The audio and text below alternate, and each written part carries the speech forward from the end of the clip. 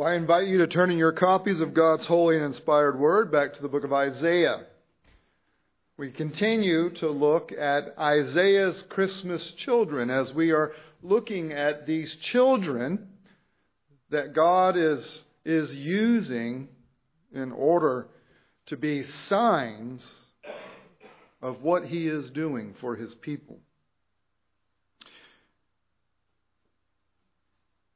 I'm going to begin reading in chapter 8, verse 16, and we'll read down through chapter 9, verse 7. I want you to see as we read through this, don't just listen to the words and start trying to theologically parse out what's being said. I know that you do that. I do that. What I want you to do is listen to the imagery. Because it is in the imagery that God is seeking to captivate our attention this morning.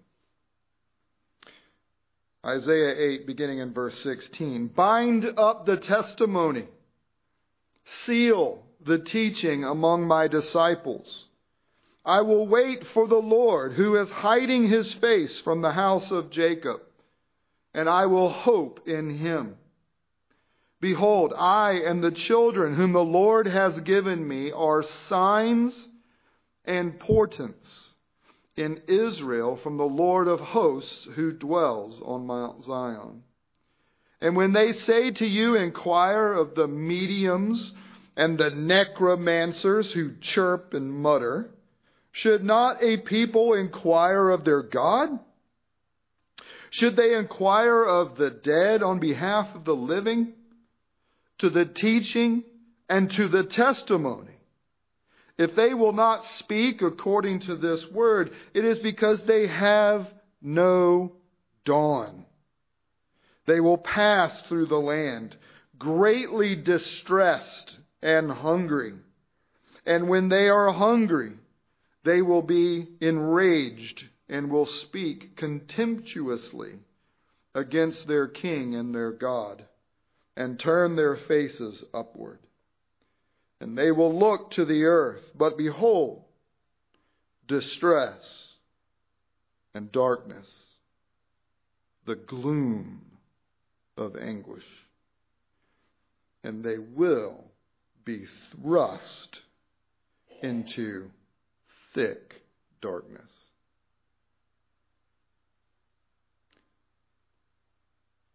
But there will be no gloom for her who was in anguish. In the former time, He brought into contempt the land of Zebulun and the land of Naphtali. But in the latter time, He has made glorious the way of the sea, the land beyond the Jordan, the Galilee of the nations.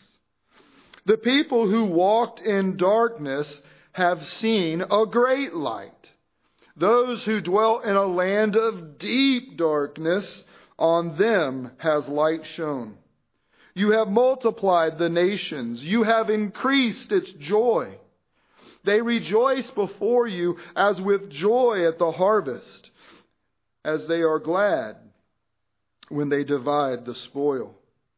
For the yoke of His burden and the staff of His shoulder, the rod of His oppressor, you have broken as on the day of Midian. For every boot of the trampling warrior in battle tumult, and every garment rolled in blood, will be burned as fuel for the fire. For to us a child is born. To us a son is gifted. And the government shall be upon His shoulder, and His name shall be called Wonderful Counselor, Mighty God, Everlasting Father, Prince of Peace. Of the increase of His government and of peace there will be no end. On the throne of David and over His kingdom, to establish it and to uphold it with justice and with righteousness from this time forth and forevermore. The zeal of the Lord of the hosts will do this. Let's pray.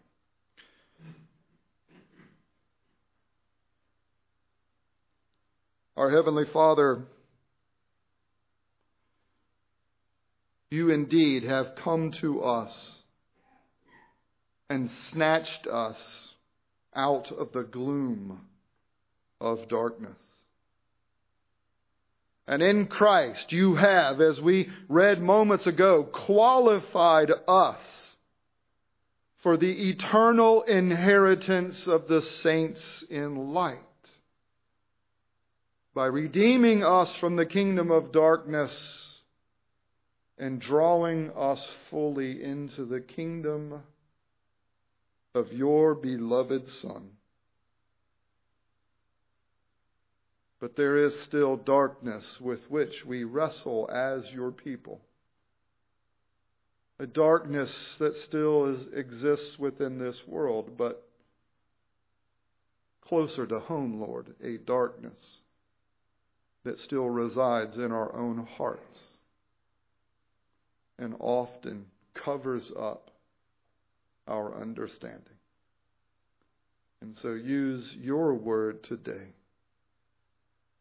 to shine that light of Christ once again into the deepest, darkest depths of our hearts, that we would be renewed in Christ and in the joy of our salvation. It is in Jesus' name that we pray. Amen.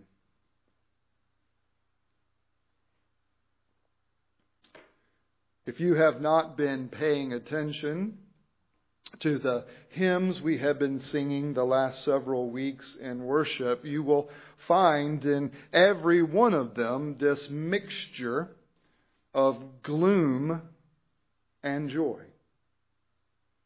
You will find in them this contrast of darkness and light. And so essential are these messages and connected to the Advent. And in connection to Christmas itself, you will also find these things combined even in the secular Christmas songs, as people at this time of year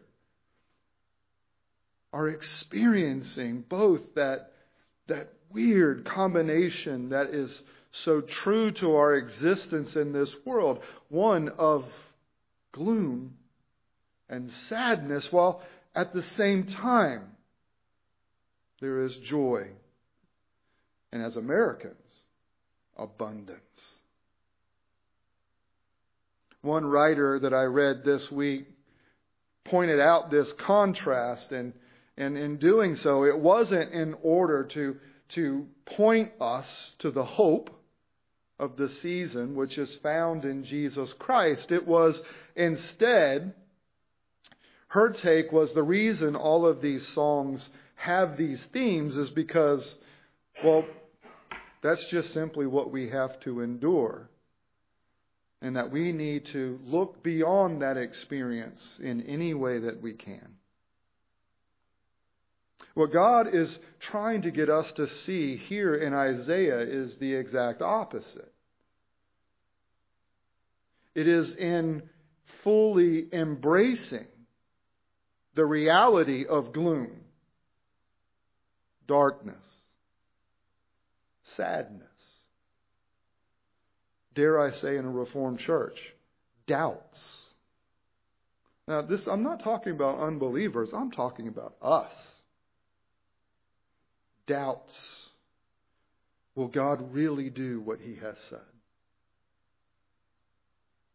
Can I really trust God when everything just seems to be crumbling around me? Just in a conversation right before the service, I was talking with someone about all of the varying degrees of death and distress that the families of this church have experienced this year. Just a couple weeks ago, there were 3 in 1 week. Things continue to be falling apart when we look around the world. Things continue to be falling apart when we assess our own bodies. When you wake up with that pain in the morning and it just gets worse through the day, and you're being called to be faithful to your calling amidst that pain. And that pain can be physical in connection to the body. Quite often it is also psychological and emotional. If you and I are honest, we cannot escape it. At least we cannot escape it in and of ourselves. And that is why the honesty to grab hold of the reality of the gloom and the darkness, the sadness, the doubts, the distress. The reason we do that is as God has been trying to capture the imagination of our faith here from the book of Isaiah, is that in being honest and grappling with that, it provides us the very opportunity that we need to realize that we are inadequate. So that we look outside of our inadequacies. Not to just something that might exist somewhere out there, but to the God who has revealed Himself as the one who is high and holy and exalted, the one who inhabits eternity from Isaiah 58, but yet who has come to dwell with the lowly, to the one who embraces His holiness as a way of looking to God's grandeur. God has been setting before us this message, that core message of the Advent, that core message of Christmas as we reflect upon the God made flesh to dwell among us. We remember that God loves to put His power and splendor on display through what looks to be weak and small and fragile and helpless. And He does this by coming in the very figure of one who is small and weak and helpless. And from the very beginning of the first promise of the gospel in Genesis 3, we have been looking at the way God uses the figure of the child to direct us to the weakness and the dependence that is necessary for us to benefit from His largeness, from His eternal power and strength, His lack of anything incomplete or weak.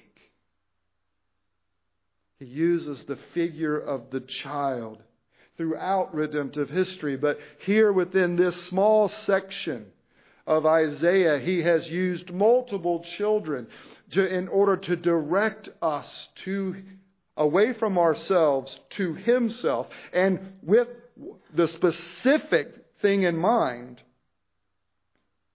that God uses the small to overturn the big. He uses the weak to humble the strong. And so He has directed His people to that first child, She'er Jeshuv, whose name means a remnant will return. And little Judah, who was once part of this grand, well, not so grand, but at least 12 tribes, has been reduced to 2 tribes. And what they are being told is because of their evil king, who is leading them into greater and greater evil, where they are using power and strength and money in the way that the nations use those things, rather than the way that they are called to use them. God is all powerful. Everything belongs to Him. And yet, what has been His disposition with that power and with that wealth? He shares it. And He shares it with those who are not willing to receive, who are not worth in and of themselves receiving that from Him. He doesn't share it with those who do a good job. He shares it with all whom He has made. And the calling of God's people is to reveal Him in that way. Whereas those who've received these benefits and have received from Him these wonderful gifts, we are to turn around and share those. But the people of God at the time of Isaiah in the mid-700s, they're not doing that. They're robbing one another. The government is oppressing the weak. They are stealing the land of inheritance from one another. They are running schemes. And those who are strong take advantage of the weak. And God has come to them. It's all laid out in Isaiah chapter 1. And because of these things, He says, at least a donkey knows its own master.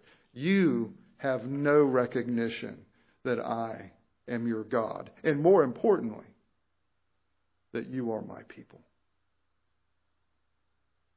And so through the figure of the child, He has shown that Judah, that they are about to be reduced even further.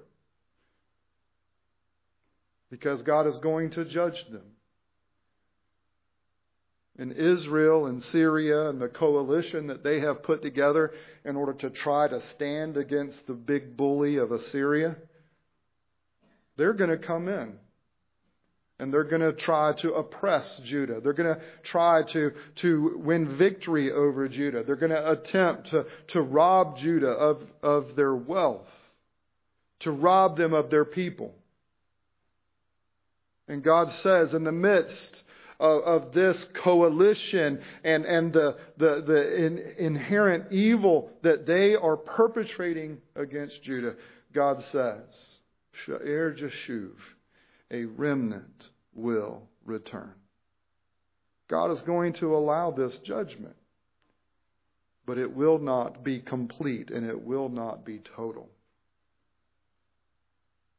And so the people of God are then pointed to the child Emmanuel.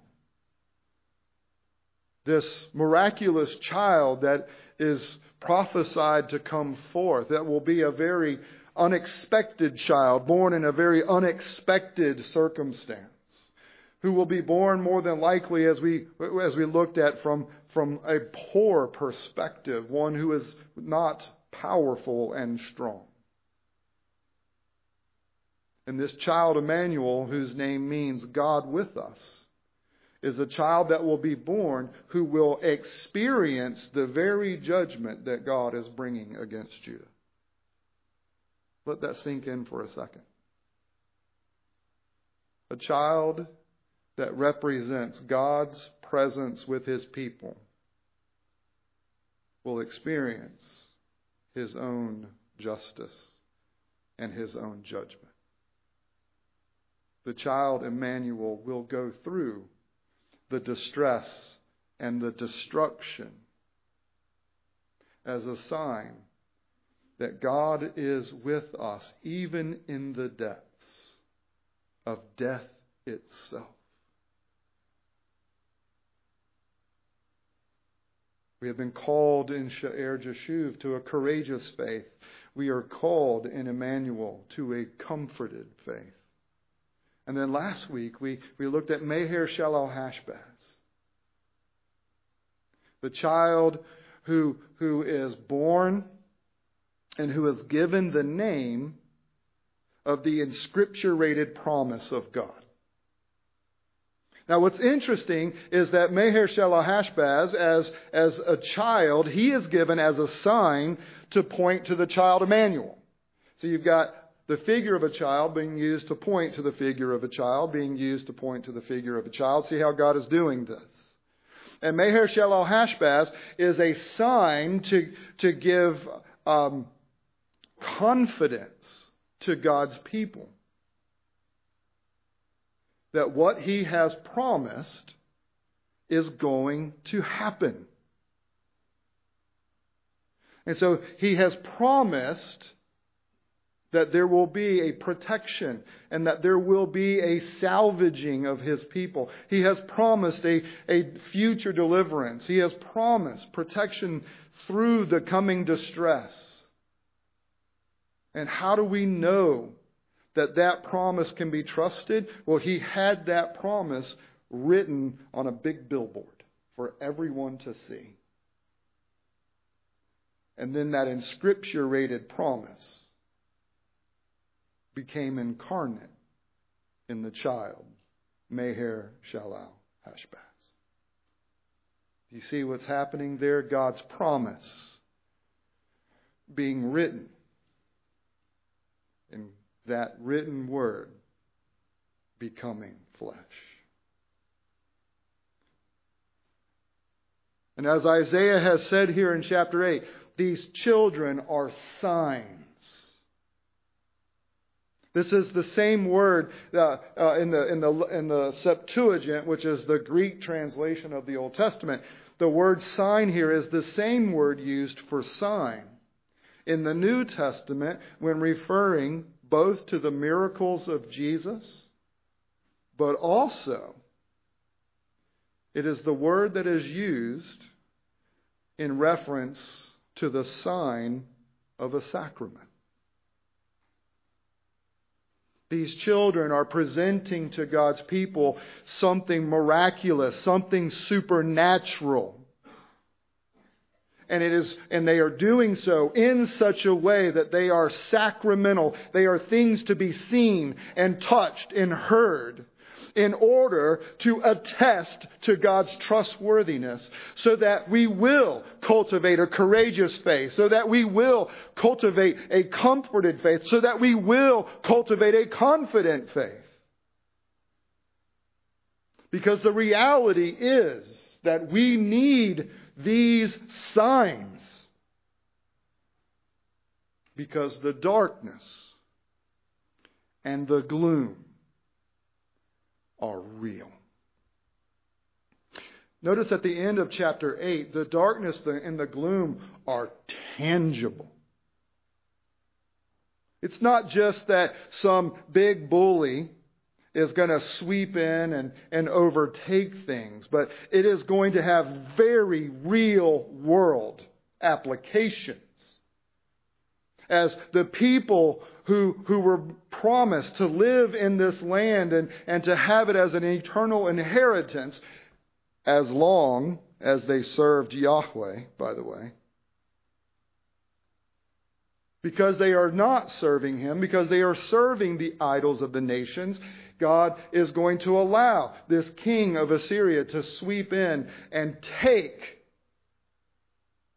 the people of the 10 tribes of Israel and take them away. He's going to displace the people by taking them into Mesopotamia.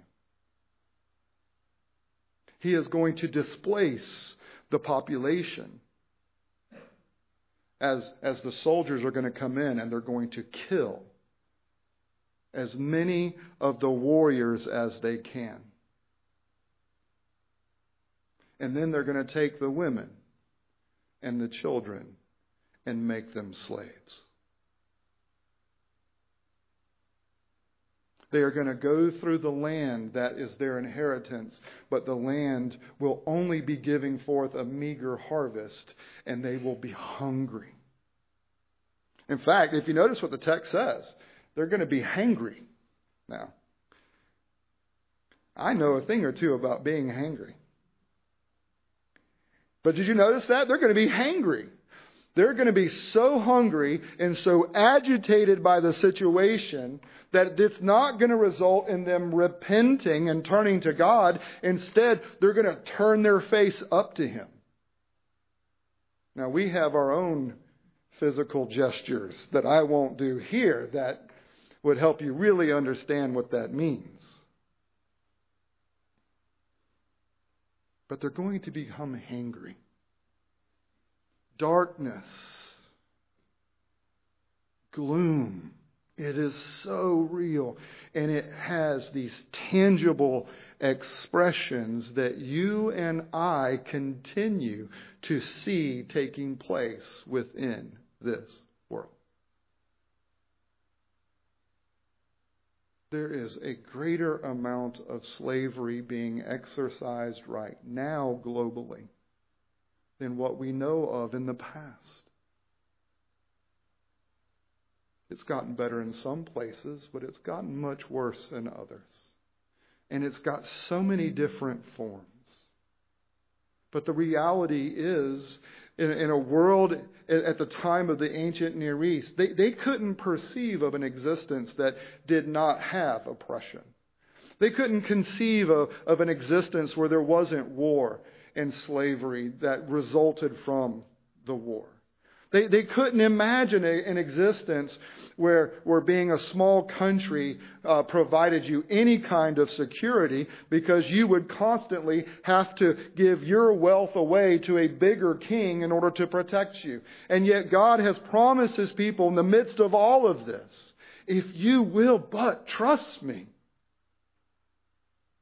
you will not have to worry about hunger. You will not have to worry about threat. You will not have to worry about serving another nation, because you will not have to serve those nations' gods.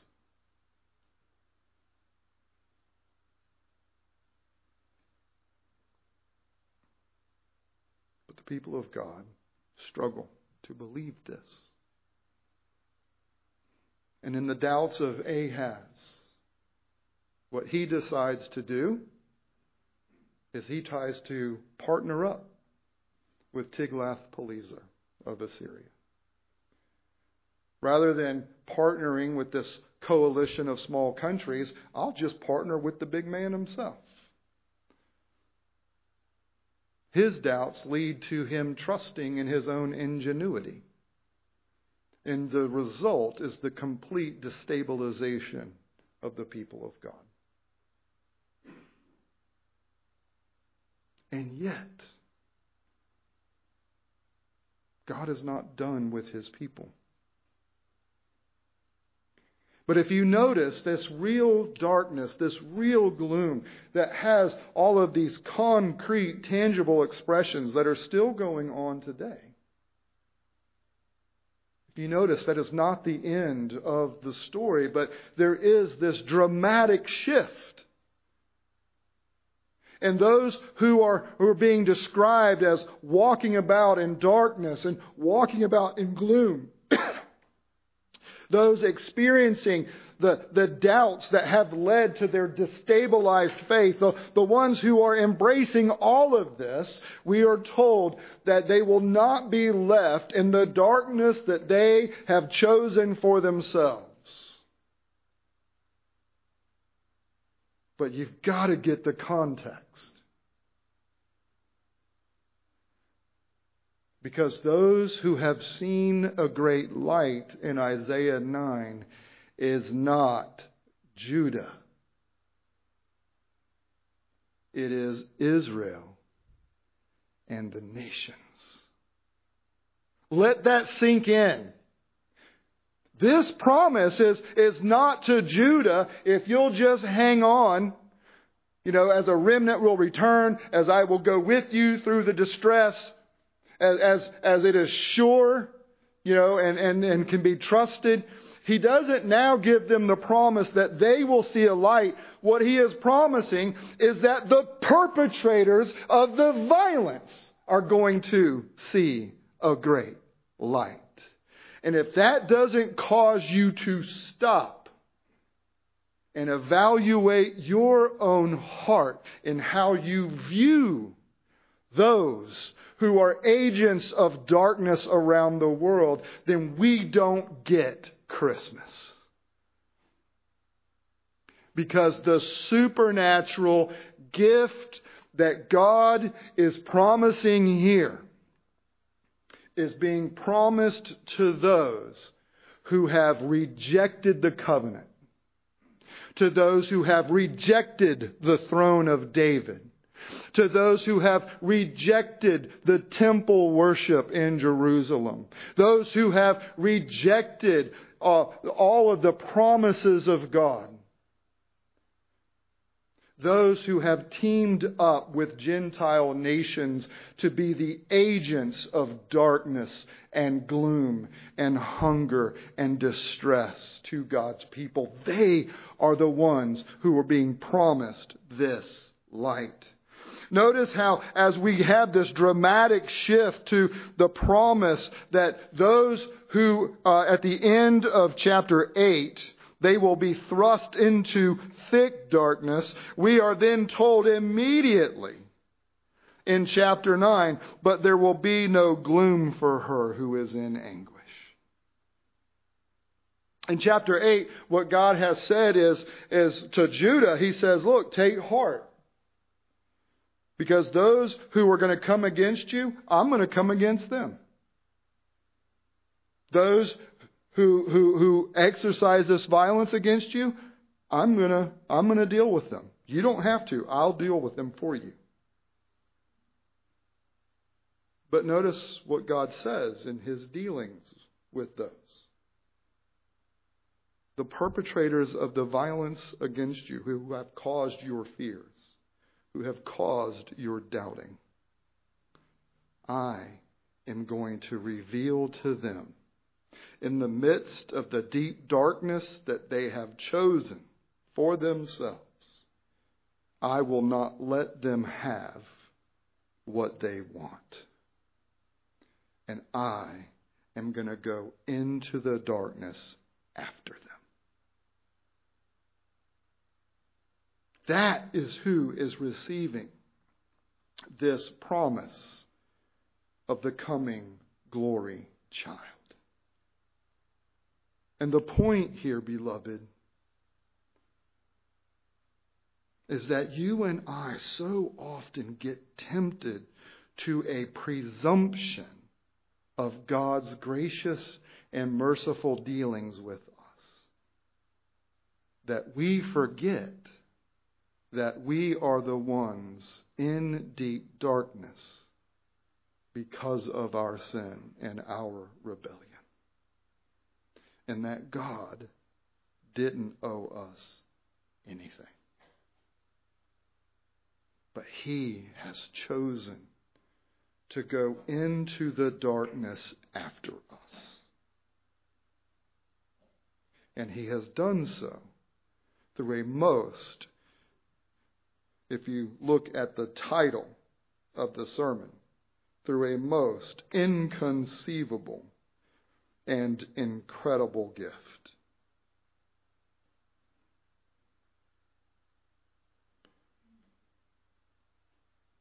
Inconceivable is a word that directs us to something that is so extraordinary that it is unthinkable or unimaginable.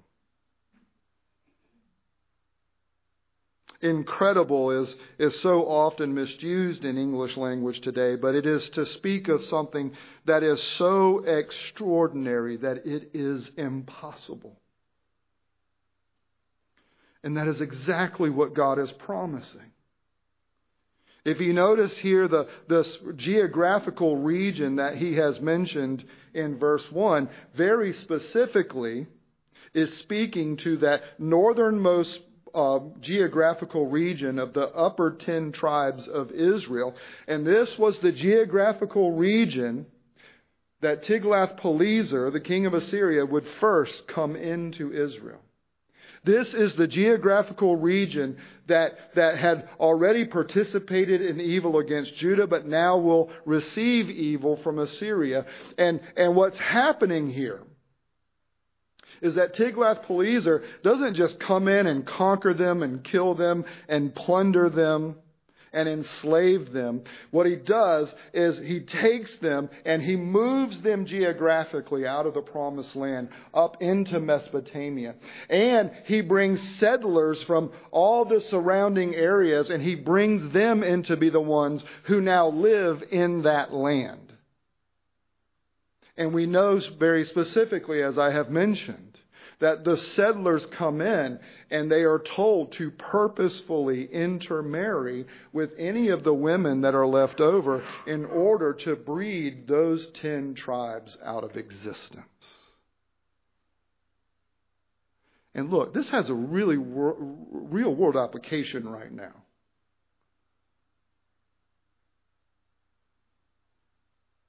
The salvation of God is so supernatural that it doesn't depend on God's people knowing what tribe they are part of, having any kind of pure physical lineage, and there is absolutely no need for possession of the land. Because God is going to do something that is utterly and completely inconceivable and incredible. And He's going to take a people that are displaced, destroyed, and have died. And He is going to bring them into the joy and the abundance of an eternal and universal kingdom. Let that sink in. God is not limited by the things of this world. He is not limited by the realities of a fallen generation. He's not limited by the evil that is perpetrated against other people. Regardless of how tangible that is, regardless of the limitations that are so natural to you and to me in the way that we view this world and we view life in the body. God is not hindered by those things. And there is a promise to Israel that will go out of existence, that they will one day participate in a universal and eternal kingdom under the dominion of the long-awaited promised Messiah. What does that tell us? Not only about what God has called us to in our faith as we reflect and ponder upon these things during Advent and Christmas, not only for ourselves, but what does this mean for us as participants in His ongoing mission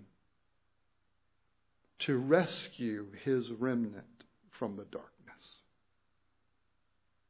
What confidence does this give us not only to endure with a courageous faith for what we get, but to endure with the type of courageous faith that is willing to go out into a world that, yes, may want to shame us and may want to perpetrate acts of darkness against us, and yet because there is the promise of light for them, that we go. And that we, as Jesus has told us, become His light to the world. And as we serve as the light of Christ to the nations. Is that your faith? Not just that you get to get a gift, but that you get to participate in giving a gift. And will you participate with Christ in this, who is described here as being the hope of the nations because, one, notice here he is described as the God-man. He is described with the titles that God himself has. He is described as the one who is different, the one who is a participant in the character of God.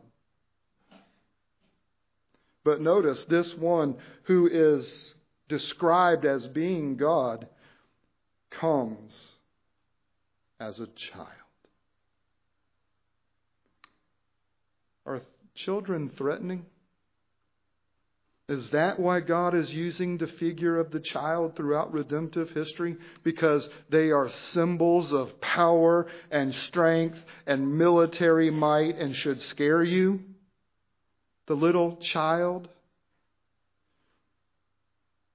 Well, the reality here is God is continuously directing us that the means by which He is going about His mission is just as inconceivable and incredible to us as the mission itself.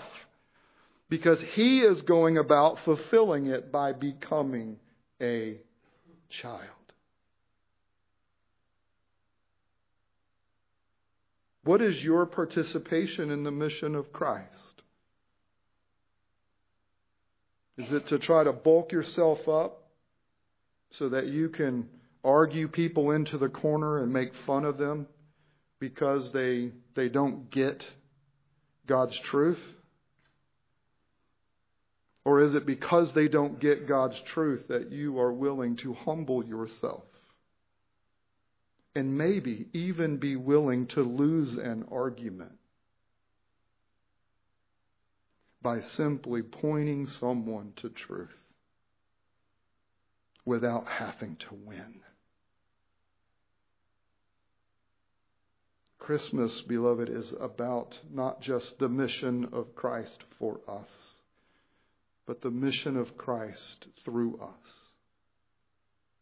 And we are not only called to have the childlike faith described in Isaiah chapter 8, we are called to be what we are accounted to be. That we are to be the child. And as we enjoy the joy and abundance of the supernatural, miraculous new life that has come to those who were dead, being the inheritors of light as those who were lost in deep darkness, as those who enjoy an eternal kingdom of unending peace, justice, and liberation, will our enjoyment of those things in Christ lead us to offer those things to those who are lost in darkness and experiencing very real and very tangible oppression.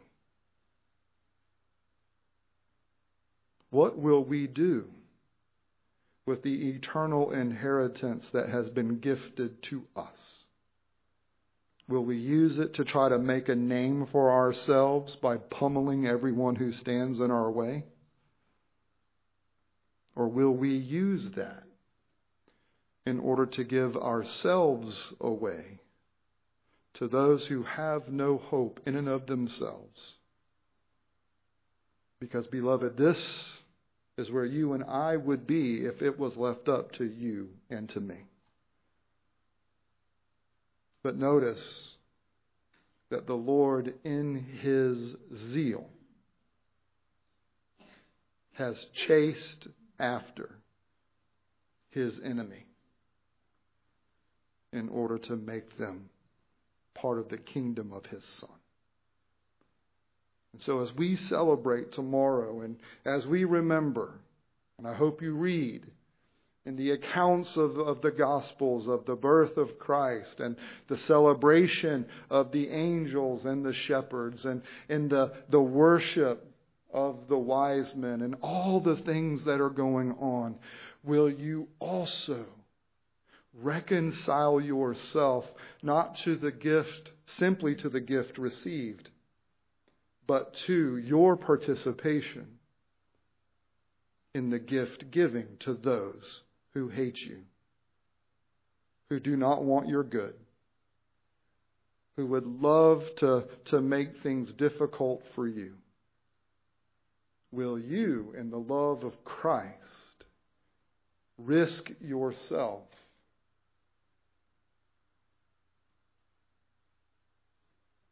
because the Lord loves to use what is seemingly small, weak, helpless, in order to constrain everything in heaven and on earth to the new heavens and to the new earth, and to do it in such a way that the only explanation can be that God has done it. Let's pray. Heavenly Father, it is so natural for us to focus in on the gift that we have received in Christ. And we ask for the aid and help of the Holy Spirit, that in the midst of the distractions and in the midst of our own doubts, in the midst of those times where we're just unwilling to follow you in the way that you have revealed in Christ. Lord, we thank you that you do not give up on us in those times, but with great zeal you continue to chase after us with your grace. And Lord, as we take that into ourselves, may it lead us not only to receive from you, but to resemble you as we take you out into the world.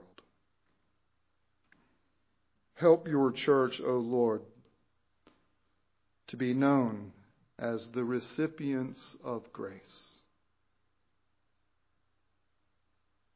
Those who have received your mercy, not because we were worthy of it,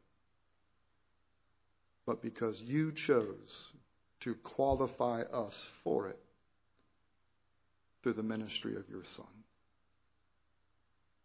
Help us, we pray, in Jesus' name. Amen.